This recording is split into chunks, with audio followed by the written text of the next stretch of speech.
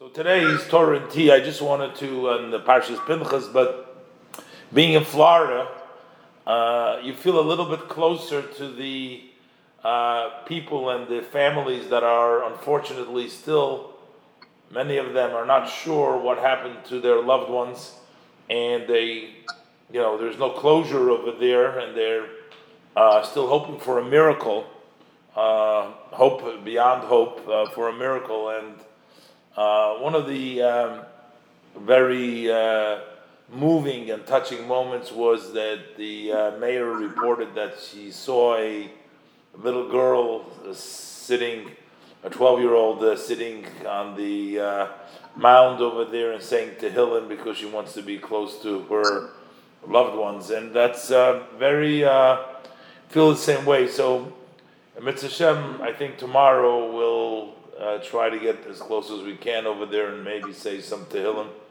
My Mechutin himself, it was like a mixed bag because while we were celebrating a bris and joy of a new family member, but also my Mechutin's sister and brother-in-law. They say the Lord giveth and the Lord taketh away. Yeah. But, even in Take It Away, it should be done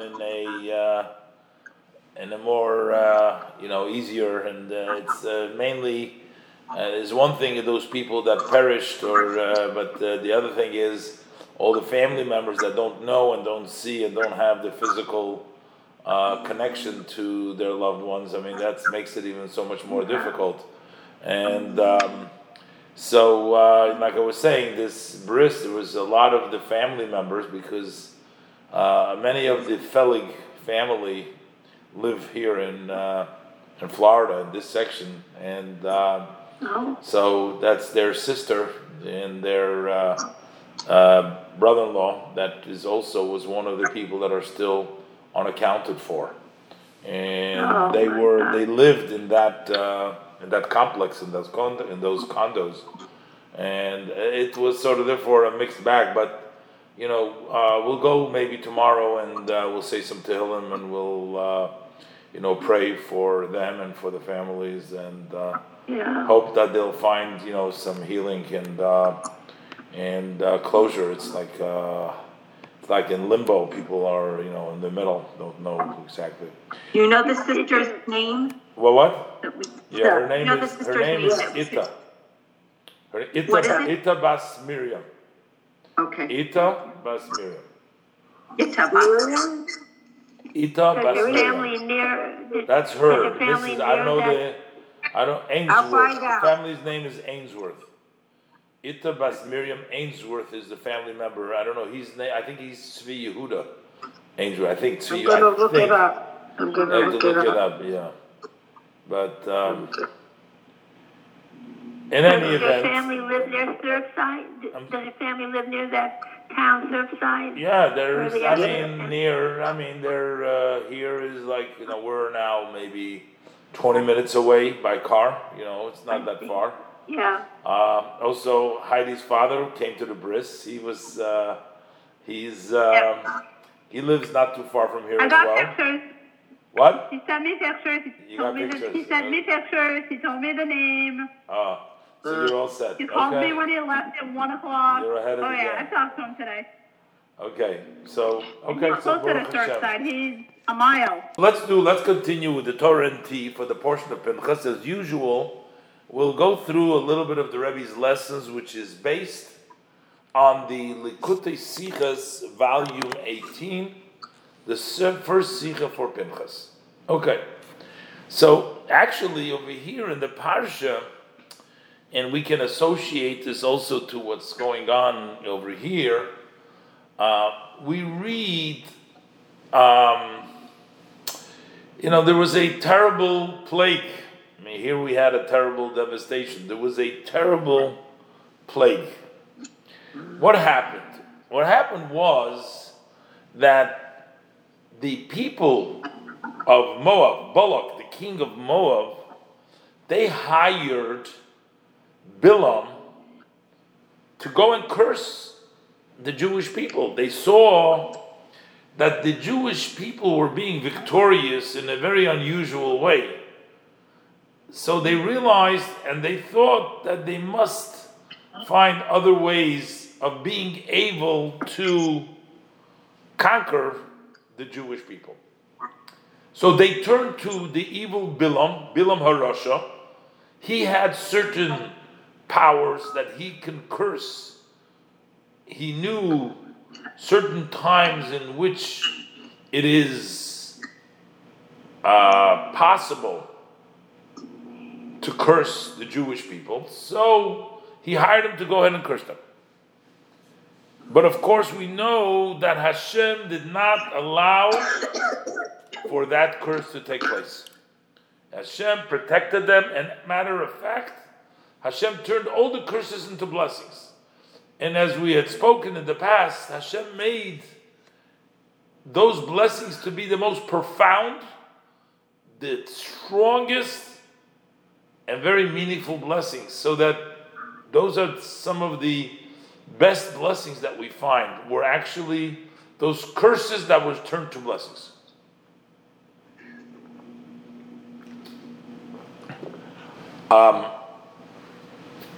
But then, before this evil Bilam left, and he couldn't succeed to curse them, he gave them another advice. He said, I want to advise you how to get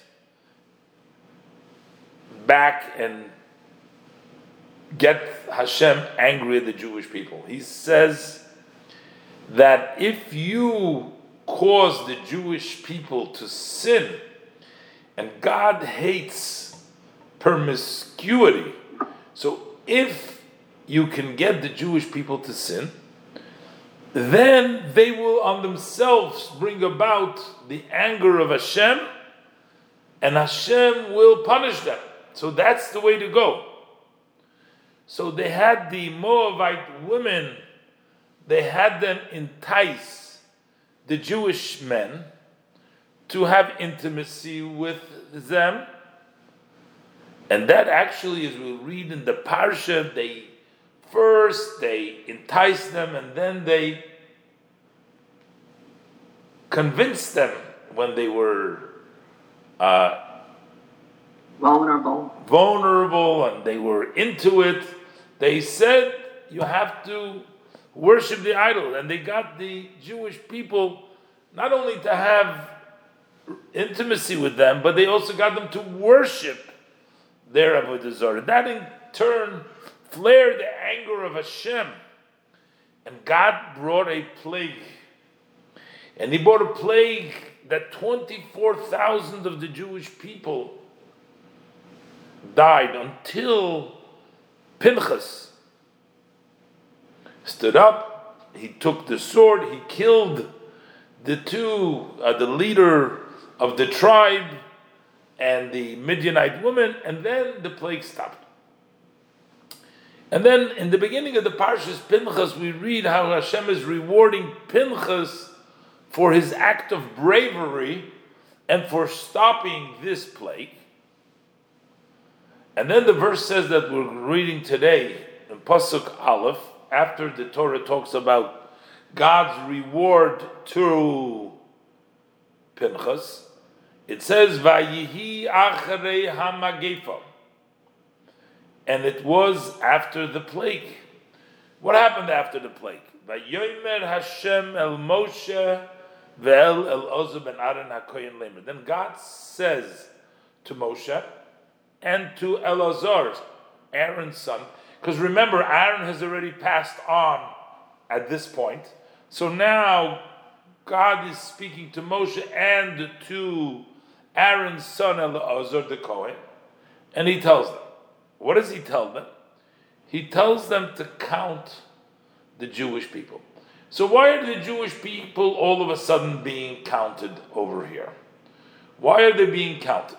So Rashi explains over here. I'll just say what Rashi says over here. Rashi says that this can be equated to a shepherd who had wolves enter his herd, and they killed some of the cattle.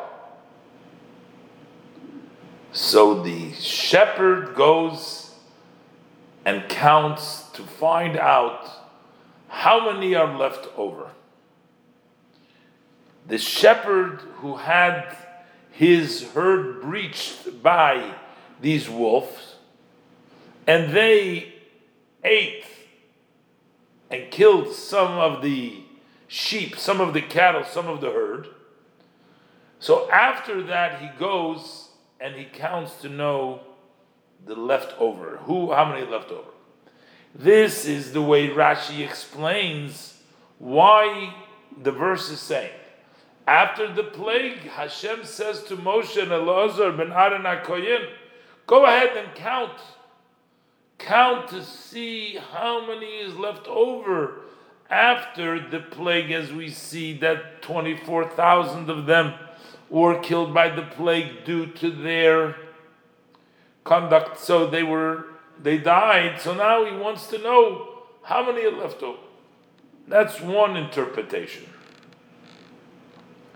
And then Rashi gives another interpretation. Rashi says, another interpretation, why are they being counted now?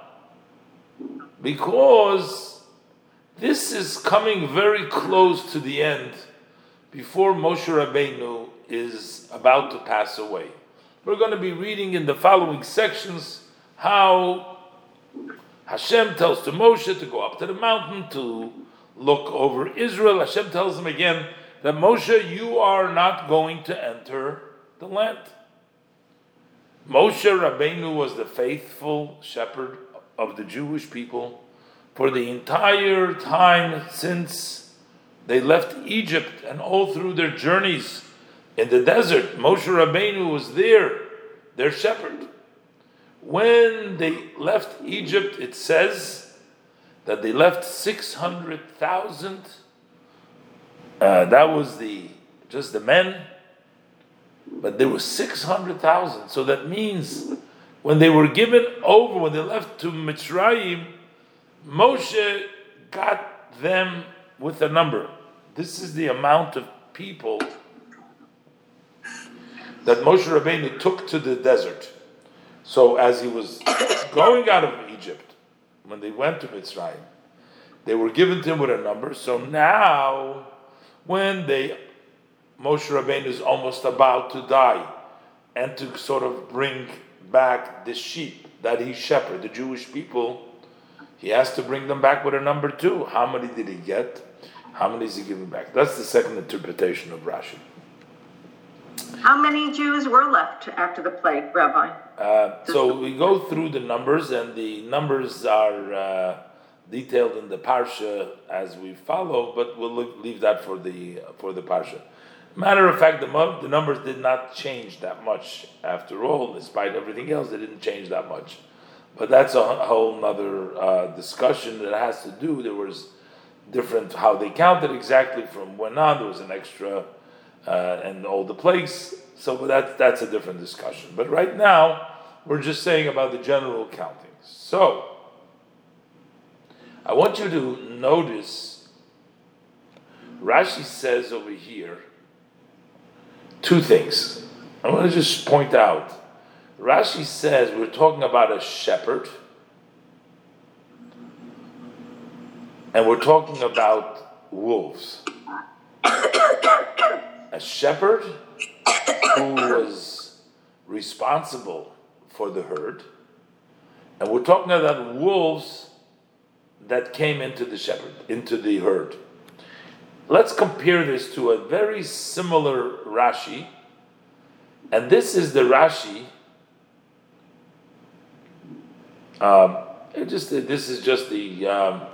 This is the Rashi in the parsha of Kisisa. In the parshas of Kisisa, there we talk about the golden calf. The golden calf was made by the Jewish people. That was the great failure after Moses ascended onto the mountain, and he told them that he's going to be back after 40 days. They miscalculated, and before Moshe Rabbeinu returned, they made the golden calf. God was very angry, and over there 2 there was a plague. And Rashi talks over there about a plague as Hashem. The Pasuk talks about that God plagued the people. There was also a plague over there. So which means that many of the Jewish people, after the sin of the golden calf, that they died over there as well. But over there, Rashi gives a different mashal. Rashi also demonstrates this with an example. Rashi gives an example, and Rashi says, this can be equated, and Hashem says to count them. So he says, this can be equated to a sheep, or to sheep that were very precious to their owners, and a plague fell in them. So here we're talking about a owner, not a shepherd, but an owner who owns sheep, and not wolves have entered it, but a plague hit them. After the plague stopped, says the owner, after the sector, he says, I ask of you, I want you to count my sheep again, and I want you to tell me how many left over. Who is the one that wants to know? Who is the one that is asking for an accounting? That's the owner of the sheep. And why is he asking? Just to show that the sheep are very special and dear to him. Why does, Rebbe asks, why does Rashi change from the example of the dear sheep on the master, or it's on the shepherd? Why does Rashi change from, in our case, he says a wolf came and attacked the sheep? Over there, Rashi says the plague fell into the sheep. Why does Rashi change that? And the Rebbe gives a very beautiful explanation and insight over here. The Rebbe says there is two perspectives. When there is a herd of sheep and a plague befalls them, there are two perspectives. There is the perspective of the owner, and then there is the perspective of the shepherd. A shepherd has been entrusted with a job to take care of the sheep, to tend to them, to make sure that they are well taken care of, that their well-being, and to do everything within his power that they are returned back to the master in the same situation as they were given to him.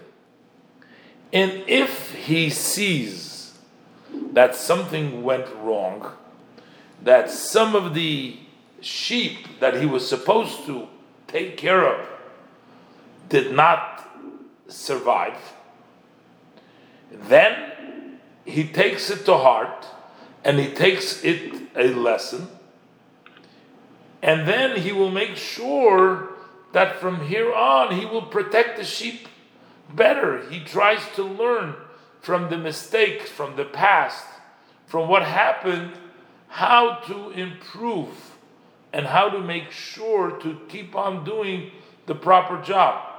From the perspective of the shepherd, he doesn't own the sheep. He doesn't, not responsible for the sheep.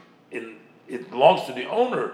He is responsible for their well-being, to take care of them, and therefore he must learn and see who's left over to go ahead and see what can be done to protect them. Sometimes certain things happen that are beyond your control. You are not able to protect. This is not something that you can do.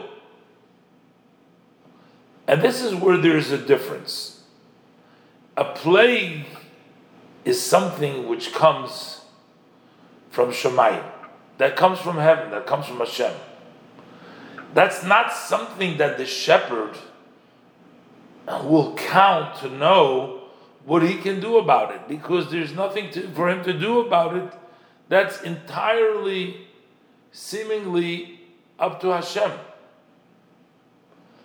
But when there is a wolf that attacks the herd, then, of course, the shepherd can fight it off. He can place them in a place where the wolf can get to them. There's other things that he can do. There's a lesson to be taken, and there's something that he can do to protect them. In our pasuk, the pasuk is trying to explain. The Rebbe says that this was Moshe Rabbeinu sort of being hard on himself, and he was taking a lesson. Because what happened over here, as Rashi pointed out earlier, when this whole festival of the Jewish people intermingling and living and having relationship, intimacy with the Midianite women, Moshe Rabbeinu was stunned. He didn't know what to do, it says. He sort of forgot. Hashem made him forget, but Moshe Rabbeinu blamed himself for not taking a stand. See, it was Pinchas who got up and took a stand. But Moshe Rabbeinu felt that maybe if he took a stand, he blamed himself for not protecting the Jewish people. And therefore, Rashi says, Moshe Rabbeinu says it's the sheep. There's a wolf that came. Something I could have done about it, and I didn't do. So the master, the shepherd, could do something about it. Because the Jewish people went and had this intimacy with the Midianite women, and they worshipped Avodah Zorah, which is against Hashem. They defied Hashem to such a degree, especially, the Rebbe quotes from the Rambam, especially to have this relationship with outside of the faith with the Midianite woman.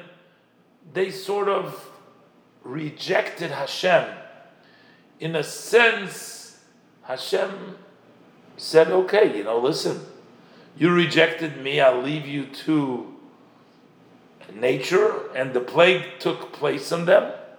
So, but Moshe Rabbeinu, being a leader of the Jewish people, even if the people were guilty, and Moshe Rabbeinu felt that he can do more, the Parsha is telling us that Moshe Rabbeinu said he took it as a shepherd that came and the wolves are there, and he blamed himself, and he said, well, I could have and should learn a lesson for how to do better. Even though the Jews were bad, they did sins, a Jewish leader like Moshe Rabbeinu, he cares about everybody. He cares even about those people who stray and do things that are bad, and yet he feels responsible for them. And if there is a plague, and if there is something missing over there, he will go ahead and count the leftover to show how much he cares about them and how much they mean to them. In a sense, we all have certain responsibilities, whether a parents for children, a teacher in a classroom, and just people in their interpersonal relationships. A lot of times we don't feel maybe that we did quite enough for our children. We were given, Hashem gave us something that we need to take care of. Children are not their parents. They don't own their children.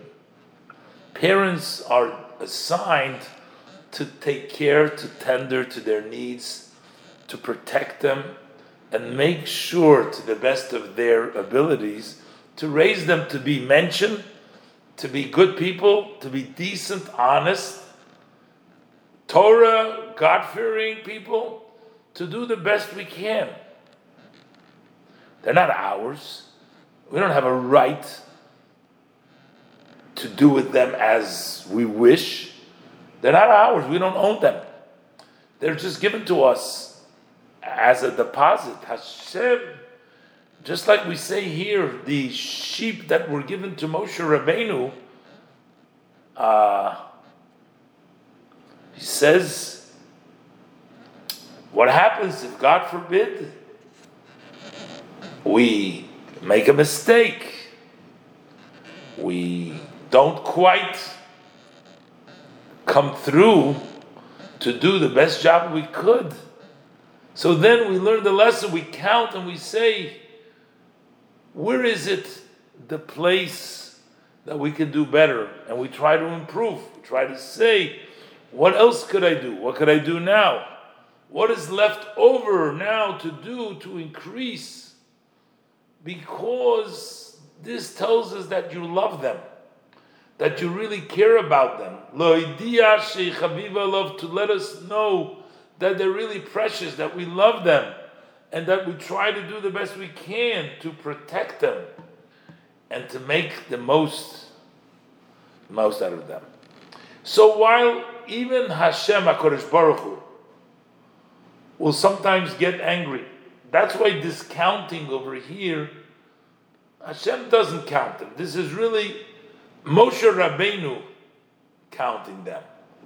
Hashem sort of said, you left me, you went and worshipped other idols, you had chosen to be with this Midianite woman, the Moabite woman, so I'm not going to care about you, so to speak. But Moshe Rabbeinu, a mother, a father, they care. Other people, you go to school, you ask the teacher, the principal. The teacher, the principal says, oh, your kid, he's a troublemaker. He is. But the mother says, well, that's my child. That's right. To the teacher, to the principal, he's a kid in the classroom. He's a kid in school. But to the mother, to the father, that is my child. And if something is wrong and something is not there, they love their child. And even if there is problems, they say, but what else is left? What is there good? How could we change things around? How could we make things better? It is that continuous love. Moshe Rabbeinu over here in our case blamed himself. But earlier, by the story when the Jewish people did the golden calf, Moshe Rabbeinu was on the mountain. He wasn't even there. Moshe Rabbeinu didn't blame himself for the failure of the Jewish people. Over there, it was Hashem that says to count them. Over there, the example is a plague. Moshe Rabbeinu didn't do anything. It wasn't the wolves. It wasn't something that Moshe Rabbeinu can stop. Over there, Rashi doesn't say that it was wolves, because wolves you can try to stop. That Moshe Rabbeinu said that maybe I could have done something about it. But when we're talking about a plague, Moshe Rabbeinu can't do anything about it. And because the fact was that over there Moshe was on the mountain, and while Aaron and the Jewish people, they negotiated and they led him to this failure, to this mistake. But that had very little to do with Moshe. That's why over there it wasn't Moshe, the shepherd, that was counting. It wasn't the shepherd that expressed, but over there it had to do with Hashem. Although one can still argue, so why did Hashem over there care? All in all, we know that the Jewish people brought along with them from Egypt, they brought a multitude of nations who consistently caused problems for the Jewish people, known as the Erev Rav.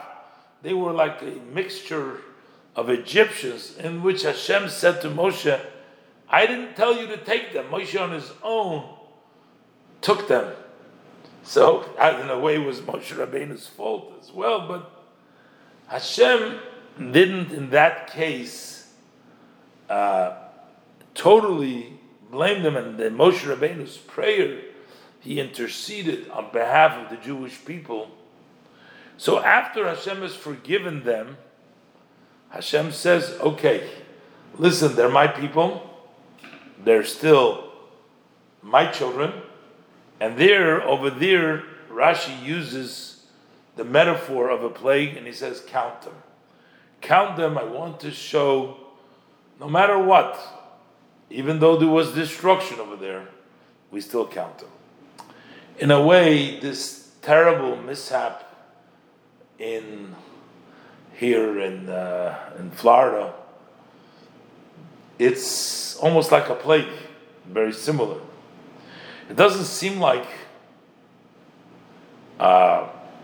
anyone could do anything about it, although now they're blaming some of the architects, some of the reports, some of human error, and I guess we don't know yet the full story. We'll find.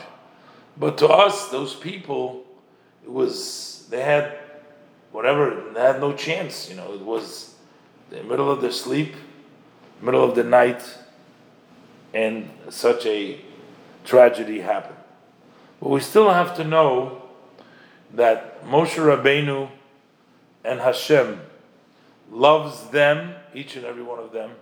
They're holy, they're Kedoshim, as well as all of their family members who are mourning them, who are distraught, who don't know yet their fate. And we're all in solidarity together with all these families that are in this turmoil and this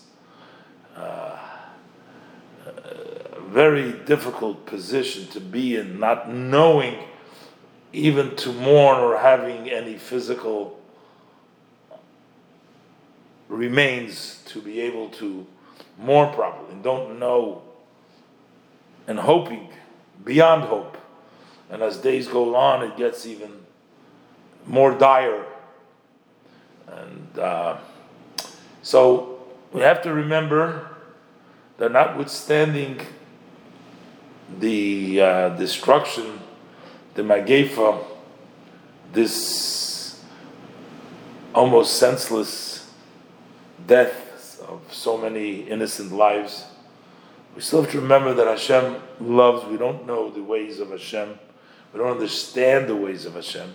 But we have to know that the love of Hashem, when there's even one Jew missing, and many Jews, or human beings for that, all human beings that are missing and lacking, and such a terrible accident, we have to know that Hashem loves and is dear to us, which also brings to the other, we know, starting on Sunday, We started the 3 weeks. We had the fast of Shavuos or B'Tammuz, the 17th of Tammuz, which goes for 3 weeks till Tisha B'Av, the 9th of Av. And these are all days in which we mourn the destruction also of a building, like the destruction of all these homes. Every Jewish home, every home is a dwelling place for Hashem. A Jewish home, there were many homes with mezuzahs, with Torah, with Yiddishkeit, with love, with Shabbos, with Yom Tov, with so much precious souls that were lost over there. Those was also a destruction, like the destruction of the Beit HaMikdash that we are mourning now.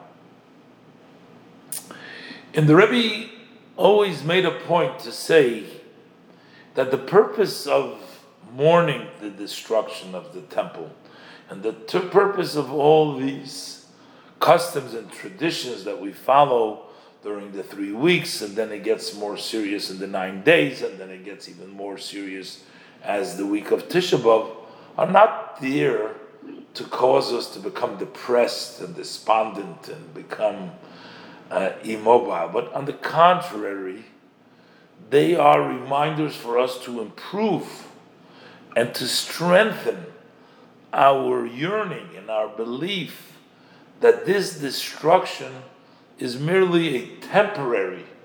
It is only a short time before the Beis HaMikdash will be rebuilt, and all those that have passed on will be resurrected, and we'll have the coming of Mashiach and Chiyas HaMesim, and all the wonderful things that are going to take place with that, with the coming of Mashiach. So the Rebbe encouraged, and he said that during the 3 weeks we should study and learn and talk about the building of the Beis HaMikdash. We shouldn't mourn and become despondent, but learn and increase your emunah, your betachon, your trust, and your hope that Mashiach will come. So sometimes from the days of tragedies, we actually need to take inspiration and trust and to learn and to improve ourselves to be able to be worthy of the blessings of Hashem, especially that of the building of the Beis HaMikdash. So, while we are mourning the Magefa, this terrible, terrible tragedy, but we have to remember that we are dear. We have to do mitzvahs in the memory and for the health and for Mitzvah Shem miracles, because miracles do happen, and miracles have happened, and Mitzvah Shem will happen. But in either case, to be able to hold on strong and draw strength and trust that very soon Hashem will take us out of this bitter galus and out of all of these tragedies and bring us Mashiach Tzidkenu B'mheir V'yameinu Amen. So, Amen. Okay, let's do now also. So this is part. We'll do a little bit of the other sicha. This is a small part, of that sicha in the first chelik. This goes on to the second sicha of Pinchas. This is on a different subject totally. We know that the portion of Pinchas has a listing of all of the holidays.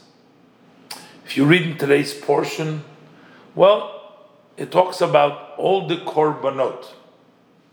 Now we know we have many days of the year that we have festivals. Okay, we have korbanot that we bring every day. We have additional korbanot that we bring on Shabbos. we have additional sacrifices that we bring on Yom Tov, and then we have Pesach, Shavuos, and Sukkot, Yom Tovs. We have additional korbanos that we bring on Rosh Hashanah. We have additional korbanos we bring on Yom Kippurim. All of these holidays and all of these korbanos are listed over here. Hashem gives the instruction to Moshe, and he tells him, instruct the Jewish people what kind of korbanot they should bring for me during each period that we bring the korbanot. So he brings all the korbanot that Hashem, that he tells them about all the korbanot. Then there's a very interesting verse after it's all over. You see, it starts with verse Bet. It goes on and on and on and on. Then this is the next chapter. And the next chapter starts with Vayomer Moshe b'nei Yisrael kichol asher tziva Hashem es Moshe. That Moshe says to the Bnei Yisrael, he told them everything that Hashem told him, he told to the Jewish people. Seems like a strange verse. Why does the Torah have to tell us that Moshe told the Bnei Yisrael what Hashem told him to tell them? Most of the time we don't find the verse reaffirming that Moshe Rabbeinu did what he was told. Most of the time we see in the pasuk, Hashem says to Moshe, say to the Jewish people. And that's it. It doesn't say at the end, Moshe Rabbeinu did as he was told. Why does it have to say here that Moshe Rabbeinu told what he was told? Why does it have to say it over here?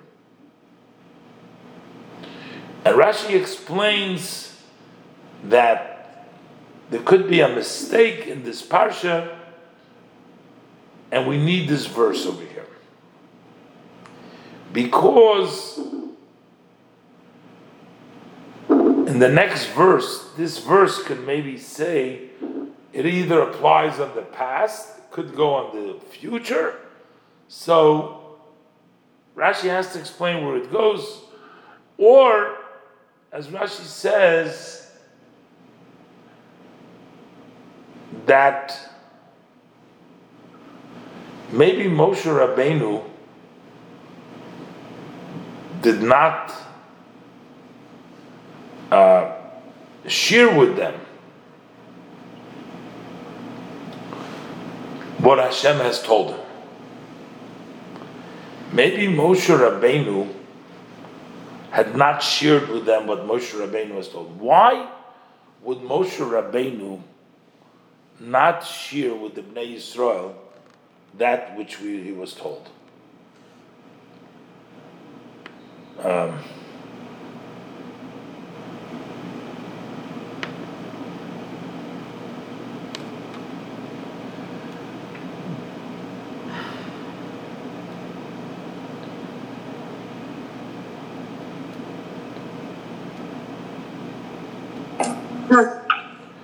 Yeah. Okay. I mean, something like that. Moshe was going to die. Maybe he didn't want to upset the people, or that there was going to be a flight. Maybe there's a time and a place to say things.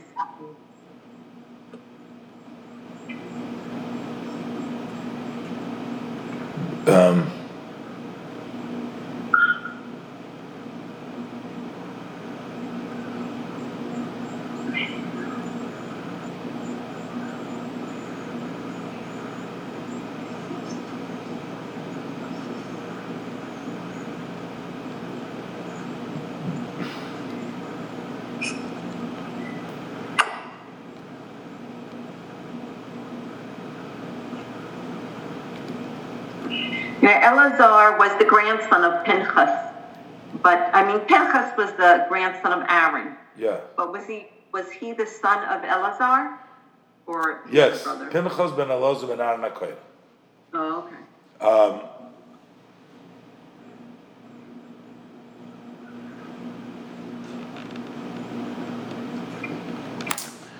The Rebbe explains that these korbanot over here who did the korbanot? These korbanot were done by the Kohanim. This portion, when it talks about, says, speak to the sons of Israel. Daber el bnei tzabes bnei Yisrael. Now, why would the Bnei Yisrael need to know the specific laws? Maybe the Bnei Yisrael need to have the general idea that there needs to be the korbanot. But who says that they have to have the very specific details of all the korbanot? And that's why over here the pasuk needs to say Kichosh of Moshe. It goes on a little bit more. The Rebbe is a little bit detailed over here, but the point what I want to bring out from the lesson over here, a lot of times we know things and we learned either we have from life's experience or we've heard from other people, and we know the correct things of what to do. It's important to realize that everything, that everything that we know, that we have a responsibility to transmit and to give over, can't be satisfied by sharing and giving over just a little bit. If we have more to give over, then it's our responsibility.